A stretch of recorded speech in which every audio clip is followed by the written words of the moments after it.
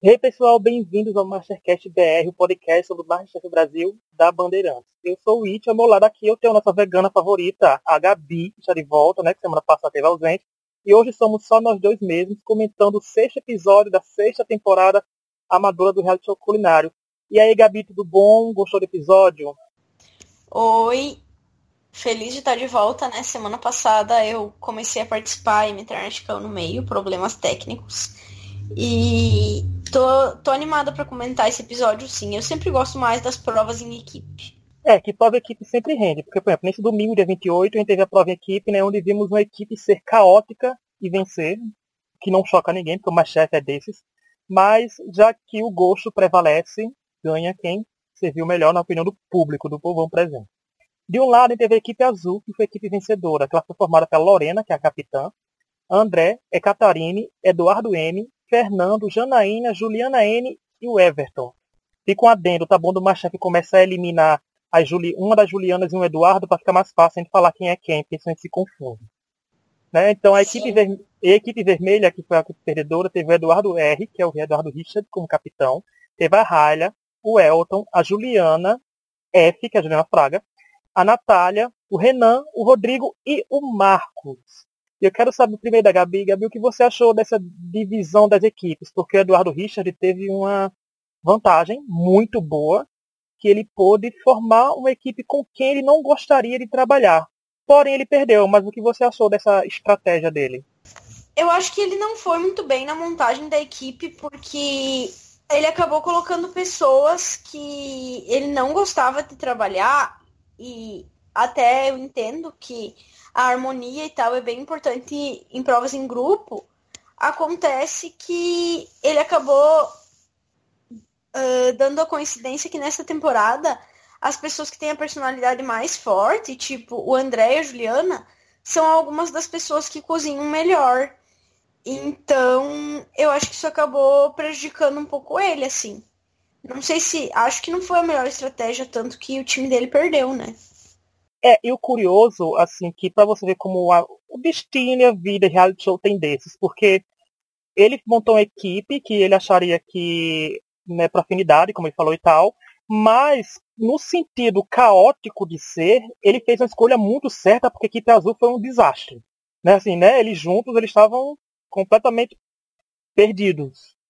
Então, bagunçou tudo, mas eu acho que na hora de botar em prática, eles foram bem piores, entre aspas, no sentido de não conseguir servir uma comida que o público gosta. Né, Gabi? O MasterChef já mostrou isso pra gente, que nem sempre a equipe mais unida vence, a equipe com uma comida mais gostosa, né? Sim, com certeza.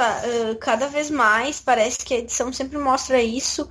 A, Algumas vezes as equipes têm uma edição caótica nas provas em grupo e depois acabam recebendo mais votos do público e da plateia e acabam vencendo. Então, as edições do MasterChef têm caminhado para esse sentido sempre nas provas em grupo. E aproveitando que a gente está falando sobre edição e sobre quem venceu e perdeu, dessa vez para mim não foi nem um pouco surpresa, porque a própria Band fez questão de colocar no seu próprio site um spoiler da prova. Então, para mim não foi nenhuma surpresa. Eles colocaram no site uma matéria falando que o Marcos ia confrontar, que nesse episódio ia ter momentos tensos, porque o Marcos ia confrontar o Fogaça. Tipo, se a gente sabia que a prova era em grupo e aparecia um momento dentro da cozinha lá do MasterChef mesmo, o Marcos confrontando o Fogaça, só poderia ter sido na prova individual, porque senão o Marcos estaria no mezanino, né? Tipo, a não ser que com uma das twists ele tivesse sido colocado para cozinhar mesmo tendo vencido. Mas eu achei muito vacilo a Band dar esse spoiler dentro do próprio site, sabe? Então, tipo, se algum dia alguém da Band nos ouvir, fica a dica. Não, e já que você falou isso, pra dizer que esse negócio do Marcos foi chamado até da semana passada, né? Assim, o confronto já estava sendo jogado na nossa cara. E eu até falei no Twitter que era muito cara de fique, sabe? Que ia parecer uma coisa horrível, mas na hora ia ser um elogio. E foi o que aconteceu. Então acho que a Band tentou, de certa forma, tentar trazer audiência, né? Porque o programa tá indo mal das pernas no domingo. Mas em compensação acabou tirando um fator importantíssimo, que é uma coisa que a Band já faz muito pra gente, jogar spoiler na nossa cara. Então, fica a dica mesmo que o Gabi falou, que não é certo fazer isso, Band, por favor. E vamos voltar agora para a prova em equipe. Eu quero saber da Gabi sobre as lideranças. Eduardo Richard ganhou a liderança por vencer uma prova de eliminação semana passada. Ok, a Lorena foi praticamente num... Eu não vou. A Juliana pegou na mão dela e fez a Lorena, sabe? Deu até confusão, bafafá. Mas o que você achou dessas duas lideranças individualmente? Eles como um grupo, eles sozinhos? Teve alguém que foi muito melhor que o outro, muito pior? A Lorena, dá pra dizer que ela não foi líder, né? Apesar da equipe dela ter vencido e dela ter tido alguns acertos que eu acho que foram determinantes até para eles vencerem a prova, como a ideia do coco, que foi uma ideia dela, né? Trazer o coco para sobremesa, porque eles estavam indo por um outro caminho bem diferente e que eu não sei se teria dado certo. Então ela tem alguns méritos assim, mas eu sempre acho que o papel do líder é botar ordem na casa, não deixar virar muita bagunça e tal. E isso a gente viu que a Lorena não conseguiu fazer, sabe? E então eu acho que ela pegou um pouco nisso. Mas, em compensação, a outra equipe também não estava muito organizada. Não estava pior do que a equipe da Lorena, porque não tinha como. Mas eles não eram um primor de organização também. O Elton e a Ayla ficavam o tempo inteiro zoando e fazendo piada enquanto deviam estar cozinhando. O Elton reclamando que as pessoas não davam valor para ele porque ele era novo. E eles tretando no meio da prova. Então, assim, acho que nenhum dos dois líderes se saiu muito bem, sabe? Mas, no fim, eles conseguiram entregar bons pratos e um menu que pareceu legal, assim, as duas equipes, pelo que os chefes falaram, né? E nessa prova teve até mais elogios, coisa que a gente não está acostumado a ouvir nessa temporada. Ficou eles provando, tava bom, até o feedback dos participantes lá como público e tal, tava vindo coisas positivas, então uma coisa para surpreender um nível tão fraco. Acho que essa prova foi aqui, essa semana, digamos assim, foi uma prova que deu mais um pouco de luz no fim do túnel, se tratando de participantes. E sobre as lideranças, eu achei assim, que como eu concordo muito com o que você falou, Gabi, a Lorena não foi líder. Quem foi líder foi a Juliana, né? Assim, que ficou uma coisa muito confusa. Porque a partir do momento que você trabalha em algum canto, que você tem algum líder, né? Uma pessoa que é encarregada daquele setor do seu trabalho, ou que tal, você tem que ouvir aquela pessoa e, sei lá, e quando for dar dicas, saber também como dar dicas. Porque eu pensava que a Azul estava fadada ao fracasso, porque podia ver que na hora que a Lorena falava algo, e depois a Juliana vinha, ficava tipo a Caterine, o André e o Eduardo M, né, falando, conversando, tipo, olha, não sei o que, eu não botei isso ainda na comida, mas a Juliana tá falando isso, não, mas a Lorena pedia isso, sabe, tava uma coisa caótica, eu não sabia que comida ia sair, tava quase no fim da prova deles entregarem e eles estavam mudando o prato de comida. No final deu certo, né, porque fizeram coisas mais gostosas, mas se relação interpessoais, né, digamos assim, nas provas do MasterChef, contasse pontos para a vitória, a Azul tenha perdido, sabe, então eu acho que, mas a gente tem dessas e o público até ficou complicado, que o público estava torcendo mesmo para Azul perder, porque tinha participantes que eles têm mais ranços. E Gabi, da prova em si foi prova com finger foods, né? Assim, comidas de bar, tudinho. Teve a tentativa de gourmetizar algumas, mudar outras. Você achou que os pratos foram bem escolhidos ou eles também tentaram pensar muito além? Não, eu achei que eles foram bem, assim. Achei que eles foram bem. Até como tu falou já, eu acho que foi uma luz no fim do túnel em termos gastronômicos, assim. Apesar de que eu acho que naquela prova da comida árabe, eles também não tinham ido tão mal. Tinha a equipe que faltou entregar comida, com certeza, né? Teve um erro grave. Mas eu acho que a gente já viu situações onde as equipes foram muito pior nessas provas em grupo do MasterChef. Então, eu acho que eles não estão indo tão mal assim. Acho que o menu das duas equipes foi legal, assim. E com base no tema que tinha sido pedido, né? Que era tipo uma comida mais de boteco e tal. Então, acho que as duas equipes foram bem, assim. E um ponto importante dessa prova também foi o nascimento de uma rixa que, assim, estava acostumado já com os caminhos do MasterChef, estava nos dando um Elton versus André. Né? Mas uma coisa que frisaram muito pra gente foi André versus Juliana N, que é a Juliana Nicole, ou Nicole, eu não sei ainda. Mas que vem sendo mais vilanizado dos dois, Gabi, na sua opinião. André ou Juliana, e de que lado você está? Ou não tá do lado de nenhum dos dois? Eu até comentei no Twitter que eu sinto na Juliana uma vibe muito Maria Antônia. Não sei se eu tô certa ou por que eu tenho essa impressão, mas a impressão que eu tenho dela é que ela é uma mulher forte, incisiva, e que por isso ela acaba sendo um pouco mais vilanizada, assim, sabe? Como ela mesma disse no confessionário, e eu achei que aquele confessionário foi bem para deixar ela em maus lençóis com o público, assim, mas como ela mesma disse, ela comentou, né? Eu acho que às vezes eu devia ser menos, mas não adianta, eu sou mais. Eu acho que as pessoas tendem a vilanizar mulheres com esse comportamento dela.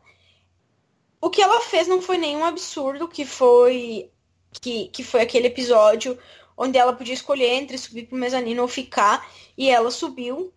E aconteceu isso agora, de novo, nessa prova, né? E a gente não viu a pessoa ser julgada com o mesmo rigor que a Juliana foi julgada quando teve a mesma atitude, assim. E com relação ao André, ele não tá entre os meus preferidos, assim. Mas eu também não acho que, assim, pelo menos pelo que a gente viu até agora, que tenha motivos ainda pra gente, tipo, nossa, vamos odiar ele ou qualquer coisa do tipo. A gente já viu, acho que no episódio passado ou retrasado, muitos confessionários dos outros participantes falando como não gostavam dele. Mas, assim, nas atitudes dele que a gente viu até hoje, pelo menos que eu me lembre, não teve nenhuma razão aparente, assim. Talvez eles tenham nos bastidores coisas que acontecem, mas pela história que o programa contou pra nós, eu não tenho motivos pra odiar nenhum dos dois ainda, sabe?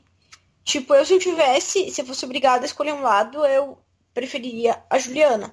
Mas, assim, não tenho razões ainda pra desgostar ou odiar nenhum dos dois, assim.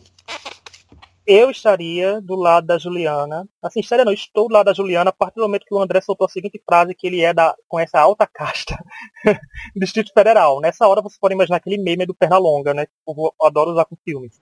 Mas Sim. Eu achei um comentário muito pretencioso, porque assim, reality show, a gente tá acostumado em MasterChef, gente, essa sexta temporada da MasterChef já teve 3 profissionais no infantil. Quando alguém fala que sabe dominar alguma coisa, a gente espera que o flop tá garantido, sabe? Porque eu sempre cito o exemplo mais claro disso, Bruna com confeitaria. Toda vez que tinha confeitaria, ele dizia que ia arrasar, a gente tava vendo aquela menina quase saindo e na prova da eliminação. Então, eu acho que ele foi muito pretencioso em falar isso, porque vou levantar uma questão aqui, mas quando é um participante mais assim, que fala, não acontece quase nada. Mas se fosse a Juliana falando isso, ela teria sido vilanizada, né? Gabi, dá pra entender, né, Gabriel? Essa situação aqui, claríssima que aconteceria. Mas, assim, com certeza. Eu acho que a rivalidade é bom pra esse MasterChef, porque a temporada não tá sendo muito boa de gastronomia, mas então tá compensando um pouco de treta. Por exemplo, nesses episódios teve mais treta que o Big Brother 2019 todo. Então a gente tá meio mais contente nessa parte de entretenimento em si, tá dando essas pontas de esperança, porque o André, querendo ou não, ele cozinha bem. E querendo ou não, um participante odiável é bom da gente ter. Tanto se a Juliana também ficar odiável pra frente, é bom a gente ter esses dois pelo menos até a metade do programa, enquanto os favoritos vão crescendo, os que cozinham realmente muito bem vão se sobressaindo. Mas eu acho que é uma treta saudável. E ficou bom porque, assim, se o André tem rixa com o Elton e com a Juliana, eu quero saber na hora de um pega pra capar dos três, sabe? Assim, os três juntos numa prova, os três juntos numa prova de eliminação, pra ver quem sai dos três. Então, acho que rende um bom plot construído. Se a banda souber editar essa história deles, pelo menos, dá pra causar um embate lá pra frente. Ou pode, assim como não acontecer, né? Porque a edição do MasterChef tá pregando muita peça na gente desde a vitória da Maria Antônia. Aí fica só o questionamento no ar. Sim. E pra gente pegar um gancho pra prova da eliminação, vamos começar dizendo logo assim, que como falei, a equipe azul venceu, mesmo estando perdida, mas a gente vai logo dizer aqui o que a gente achou da twist antes da prova da eliminação que foi dada para cada um dos vencedores. E até pro líder perdedor, no caso. Que o líder perdedor, que foi o Eduardo Richard, ele pôde optar, né, por não fazer a prova e subir mais 2 pessoas com ele. E ele subiu ele mesmo, né, o Elton e o Fernando, e o critério usado foi o critério mais afinidade. Enquanto o Renan chegou, eu não gosto muito do Renan, mas achei uma atitude boa, porque não é para confessionário, foi na cara mesmo, todo mundo viu. Sendo que não achou justo, digamos assim, entre aspas, porque a Natália foi elogiada por todos, inclusive pelos jurados. A Paula até frisou isso, que realmente ela foi elogiada. Então, subiu por critério pessoal, não critério profissional. Vamos aqui passar para a segunda parte dessa liderança de benefícios. Gabi, eu quero saber o que você achou disso. Você líder, capitã de uma equipe perdedora e tal, você faria o quê nessa situação? Subiria alguém que foi elogiado ou subiria os amigos mais próximos? Então, eu acho até que eles podem subir os amigos mais próximos, mas eu acho que complica quando eles não fazem nenhuma questão, talvez, de esconder isso. E eu acho também que quando a situação vai afunilando, talvez faça mais sentido você escolher seus amigos mais próximos, porque aí você tem uma chance de... Tipo, cara, teu amigo tem muita chance de sair. Aí tu vai lá e salva, sabe? Mas agora, enquanto eles ainda ficam bastante gente pra fazer a prova de eliminação, eu não sei se não faz mais sentido você jogar numa diplomacia, sabe? E tentar, tipo, de fato escolher quem teve um desempenho pior. Mas eu, no meu caso, por exemplo, eu concordo com o Eduardo nesse momento. Eu subiria...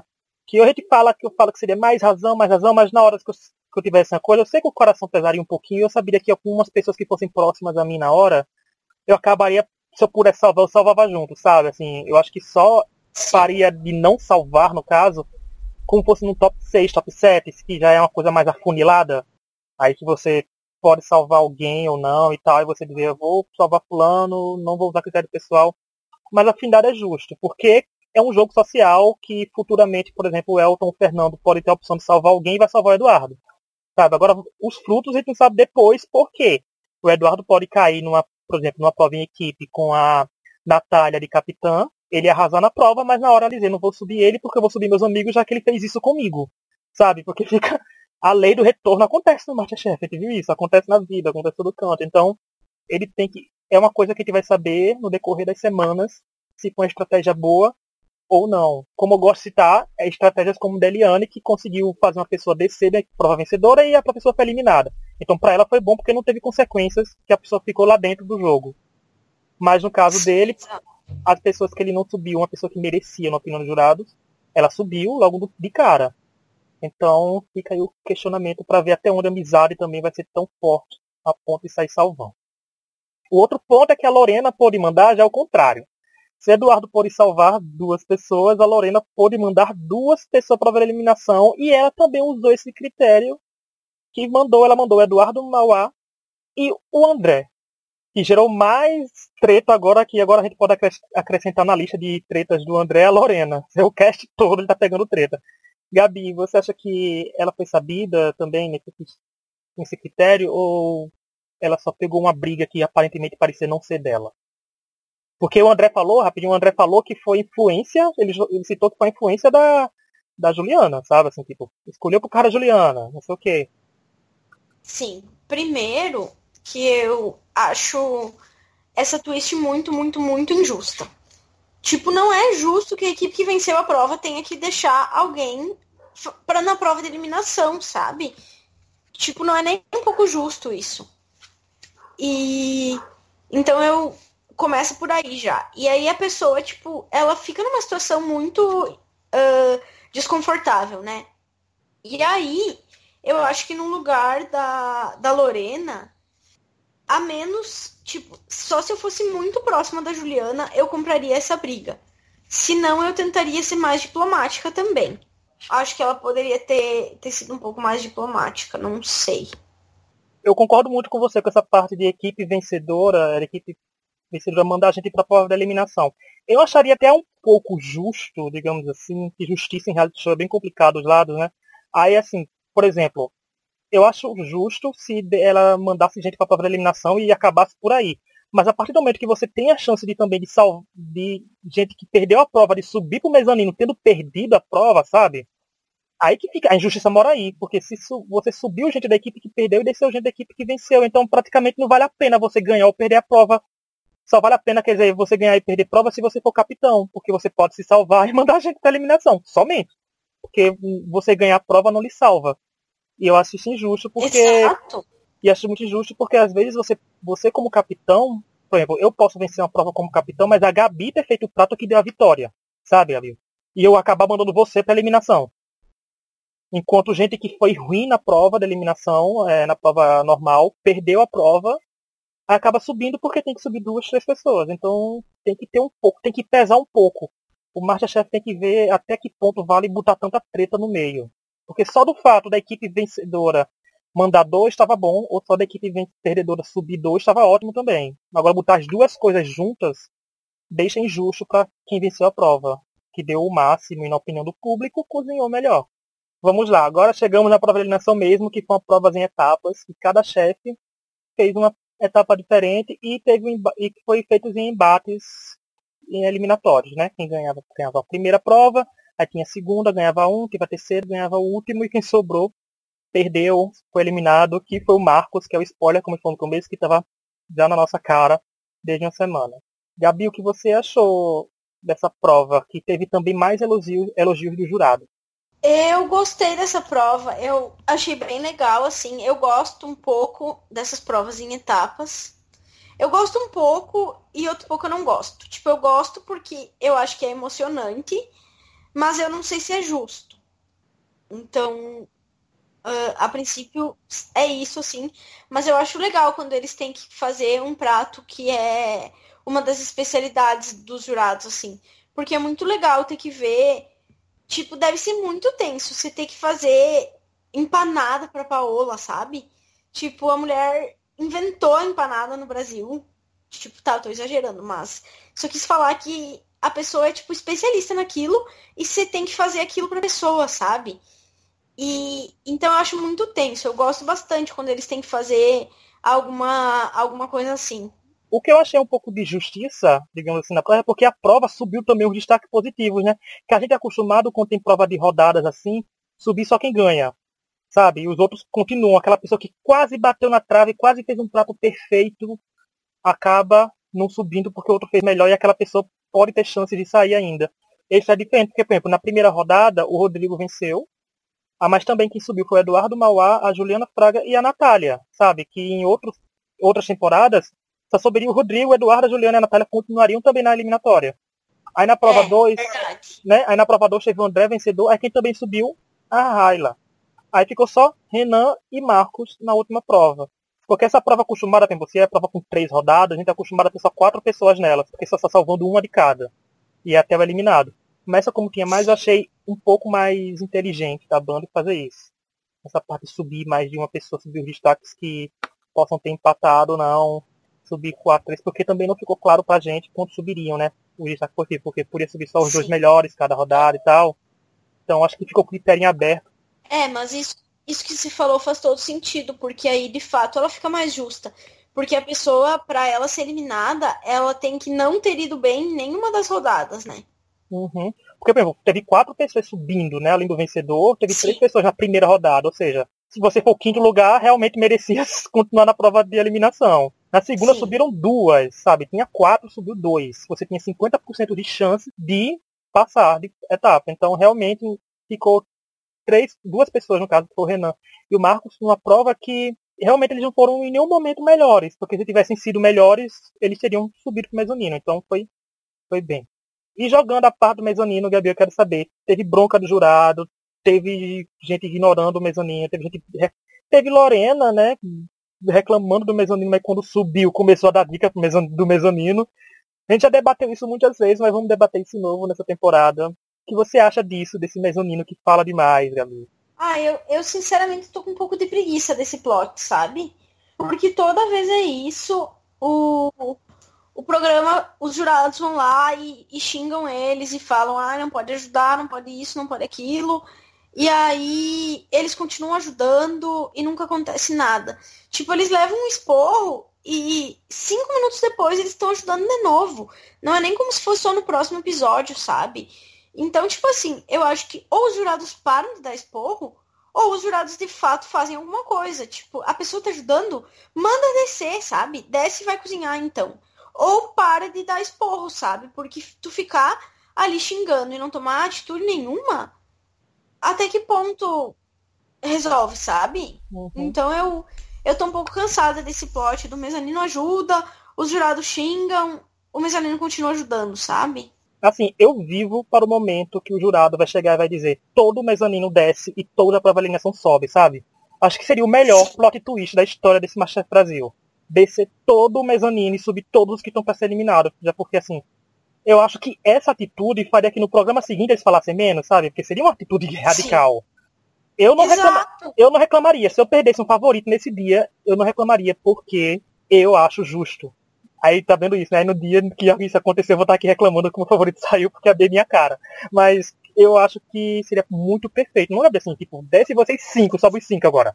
Pois é, mas isso vai muito de acordo com o que a gente tava falando. Tipo, é justo a pessoa vencer a prova e ainda assim ser mandada pra prova de eliminação, sabe? Em que medida seria mais injusto eles mandarem alguém descer do mezanino porque tá se metendo lá na cozinha dos outros?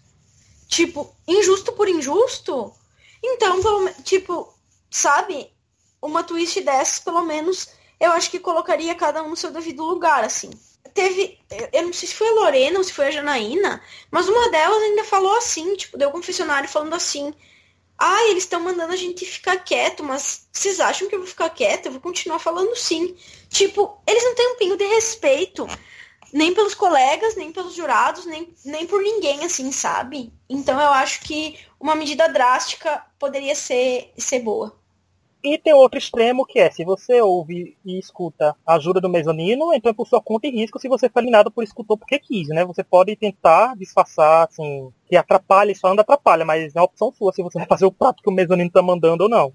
Mas eu acho que atrapalha mais que ajuda, porque é muita gritaria, gente. Tem muita gente no programa ainda, sabe? Muita informação, muita gente falando, você nervoso, você pode acabar errando a medida, né? Pode fazer que nem a Sandra nas provas que teve tascou sal, né, no final, sabe?